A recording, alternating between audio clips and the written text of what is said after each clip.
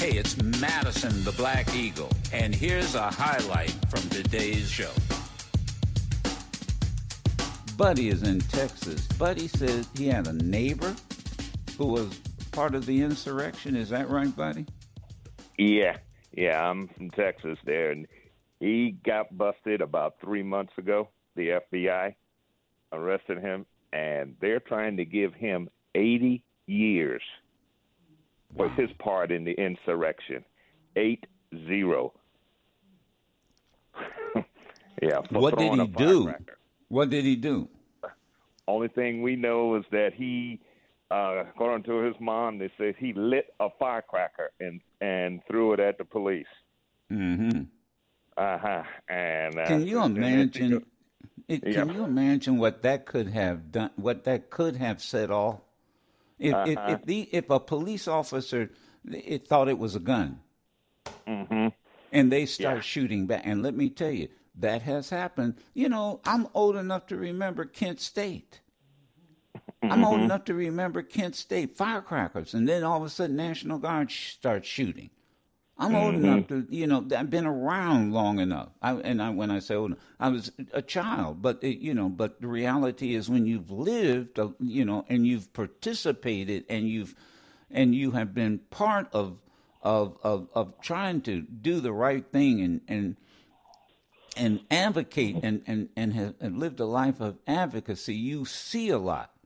Wow. So they're trying to give this man, your neighbor, 80. And I take it he's a Trump supporter. Years. Yeah. Yes, 80 years. Now, can you imagine that dude that had his feet on Nancy Pelosi's desk? How much time they go on for him? Well, the attitude and but interesting. Wow. Let me take KP from Georgia. Go ahead, KP. Good morning, bus driver. Good morning, KP. I want to go all the way back to the young man Kenny real quick, and then talk about another gentleman real quick and what they said. I don't think that Kenny or many of us Kennys out here understand this entire system of white supremacy that we're dealing with. And so in his understanding of there not being shootings, basically, when these people were arrested, he's not understanding that this system is set up so those people never get shot. Those people are constantly taken into custody without incident because a lot of those people are the people who will be taking people into custody. So these people are protected over and over and over. And so when we start to look at these sentences that these people start to get, we need to pay close attention to how these judges give these sentences and what they say is for the reasons they give these light sentences. I doubt that anybody gets anywhere close to 80 years. Most of these people, including the who just pled guilty, got probation. Okay? Right. They aren't serving time. And about the white gentleman that was just on the phone calling himself a Trump supporter, brother, I appreciate the way that you argue. I promise you I do. It was set up a way. I work with these people every day and talk to them every day. These people will not say anything wrong about Donald Trump. I'm sure that you know that. I'm just putting it out here for the audience. You can keep on having these conversations with these people. It is like a cult-like following. Now, I'm saying that an independent voter who generally always votes Democrat, I'll put that out there, but we too are starting to have somewhat of a cult-like following and not holding the pressure to this current presidency to account to what we're doing. It's just not happening here in the United States. But what we're doing as far we are also supporting a high level of white supremacy that is being predicated on black and brown people all the way around the world. So I think we should be aware of that. Yes. Yeah, no, you're absolutely you're absolutely correct. Some of it is overt. And in other words, in your face, and some of it is what's the opposite of overt? It's covert. Covert. It's. Let me give you.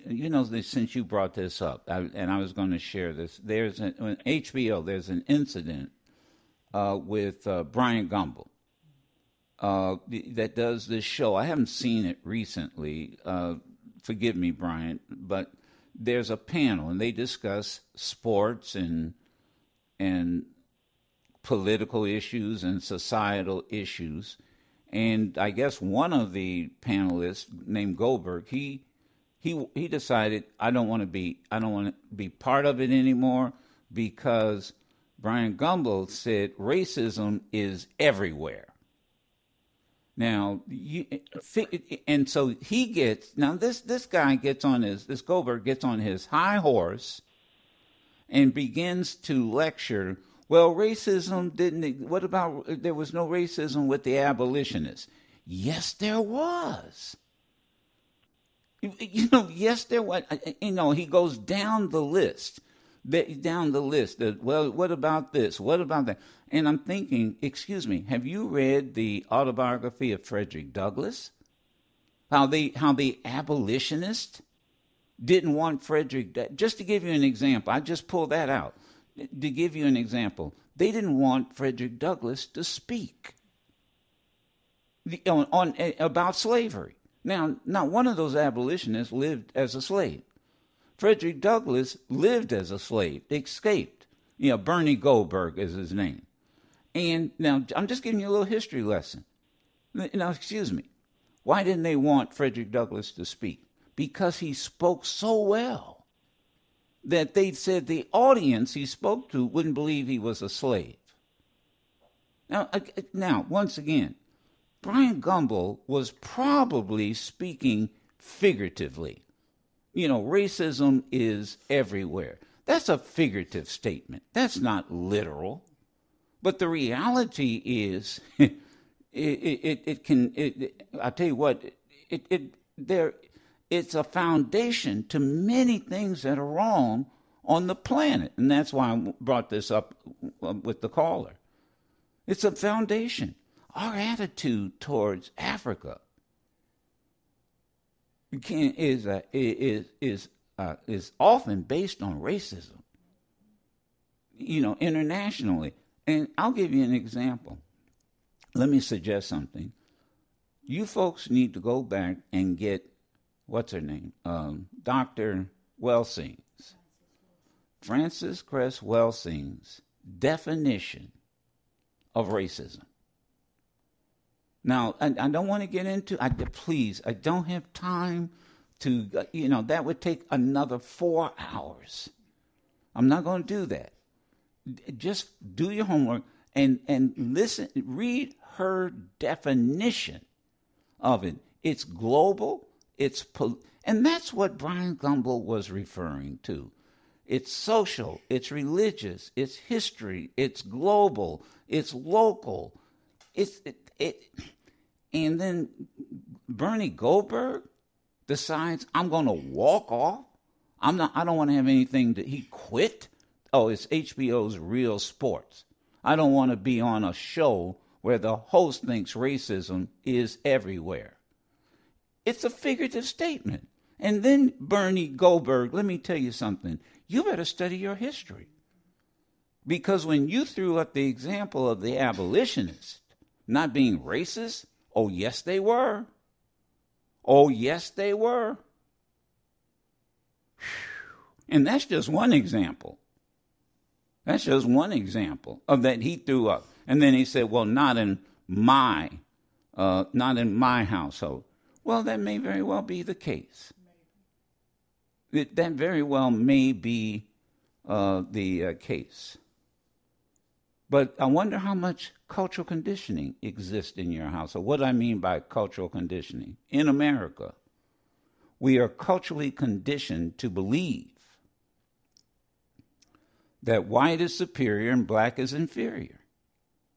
And the manifestation of that cultural conditioning is that black people are undervalued, underestimated, and marginalized. Now, having said that, before I go to a break, Bernie Goldberg has an issue with Brian Gumbel. I can guarantee you. This isn't about what Brian Gumbel said. I bet you there's something there that's a lot deeper than what Brian said. I bet you. I had the same thing happen to me. I did a show, and Sam, you remember, it's called Reporter's Notebook, local came on at 6 o'clock in the morning. It was a local public service show, 6 o'clock in the morning. And what was his name? Doug McElway? Doug McElway. McElway? Yeah, you remember him? And we were talking about, I don't know, some issue, gun control or something, and he just decided I don't want to be on the same stage with you, and da-da-da-da-da-da-da. And he walked off the stage. Now, to be honest, I always liked Doug. He was a cool, nitty dresser. Never had really more than a conversation. I never really had a conversation off the stage. I mean, off the show with him. And I can't even remember what it was about. But let me tell you something. He ended up over at Fox. Because somewhere I hit a nerve with him. And quite honestly, I went to the general manager. I said, look, I'm not going to sit here and be treated like this. Nobody said anything that was wrong. He just didn't want to hear it. He didn't want to hear it. And so they didn't even have, they had to stop the taping of the show. And I told the general manager, he's going to apologize to me. And he had to call up and apologize. I don't think the apology was sincere, but he had to apologize. You know what happened? They didn't renew his contract. Because apparently he had several of these kinds of, but there was this hidden resentment. Take a break. I remember that well. And I said, no. You're not going to sit up here. And I bet you that Bernie Goldberg, I bet you that's, because I understood what Brian Gumbel said. I knew what he was saying. Goldberg said it in an interview with Bill O'Reilly. There you go. See?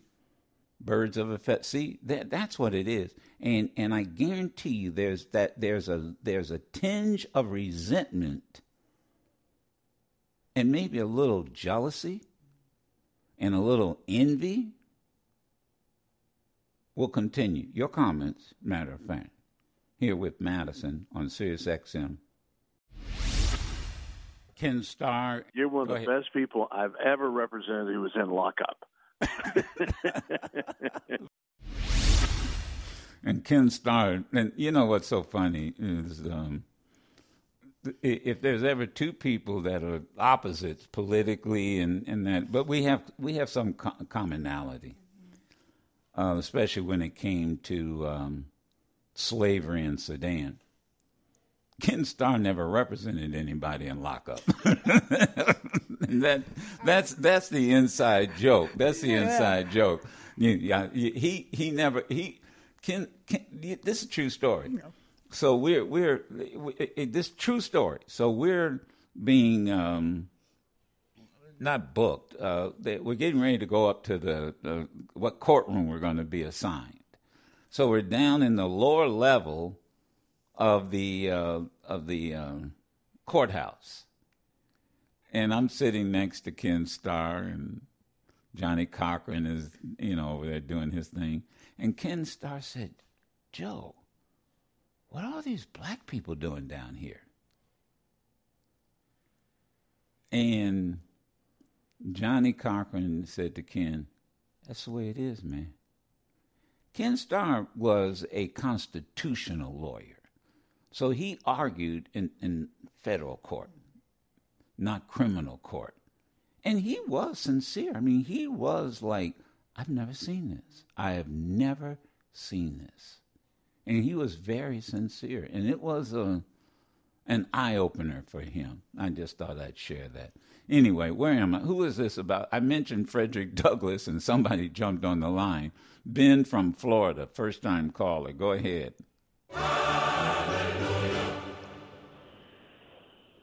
Hey, Joe, I just wanted to touch base. Thank you for taking my call. I appreciate it. I have a different perspective. I love your perspective. I love listening to it. But to be honest, it's nothing new because I grew up in West Savannah, a poor white boy bused into black schools. I went to 3 different schools, and we stayed at the same house. We never moved. But, I was the token white boy, shipped around, bused from school to school. It was difficult for me growing up. I love black people. I get along very well. As a matter of fact, the way I see the world today. I thought you wanted to talk about Frederick. Whoa. Ben from Florida. Douglass, wait a minute, Ben. Damn, man. Let me do my show. Yes, sir. Okay. I thought you wanted to talk about Frederick Douglass. I did. I apologize, Joe. I got off on a tangent. I think about that all the time. Go back to Frederick Douglass. That's why I pulled you up ahead of everybody. Go ahead. I appreciate it. Frederick Douglass espoused principles and concepts that were drafted by the founders of the Constitution. When he fought for the abolition of slaves, he knew that he could fight for it through the institution that was already set up by our founders. Yes. Liberty, all men are created equal under God. Yes, wait a minute. Excuse me. Yes. What was my point? My point was when Goldberg suggested that racism didn't exist among the abolitionists, he was not accurate. Okay, well, I'm not arguing your point, Joe. What I would say is I just find it ironic, perhaps, that you say that there was a segment of the abolitionists that were racist toward Frederick Douglass, and they tried to silence him. Excuse me.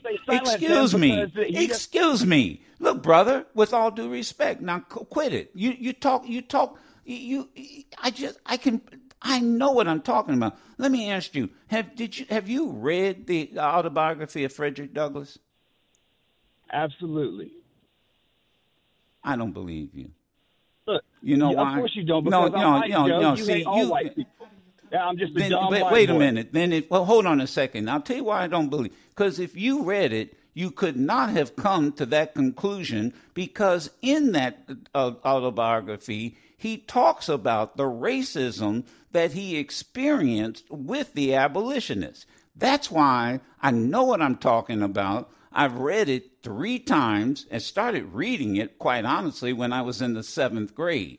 Now, let me tell you something. Don't play with me, because I came to that conclusion based on Frederick Douglass's own writings.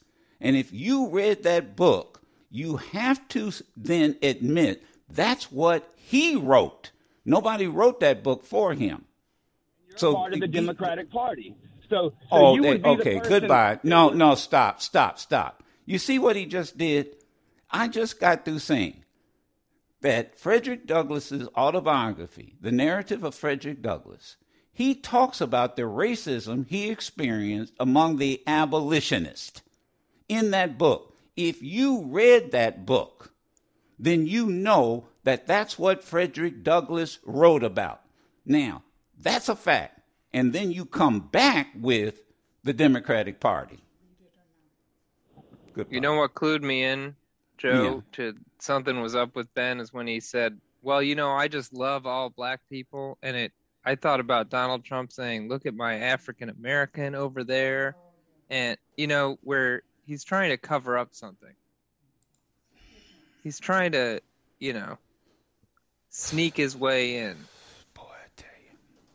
You can listen to yours truly, Madison the Black Eagle, live every Monday through Friday on Sirius XM Urban View Channel 126 or anytime on the Sirius XM app.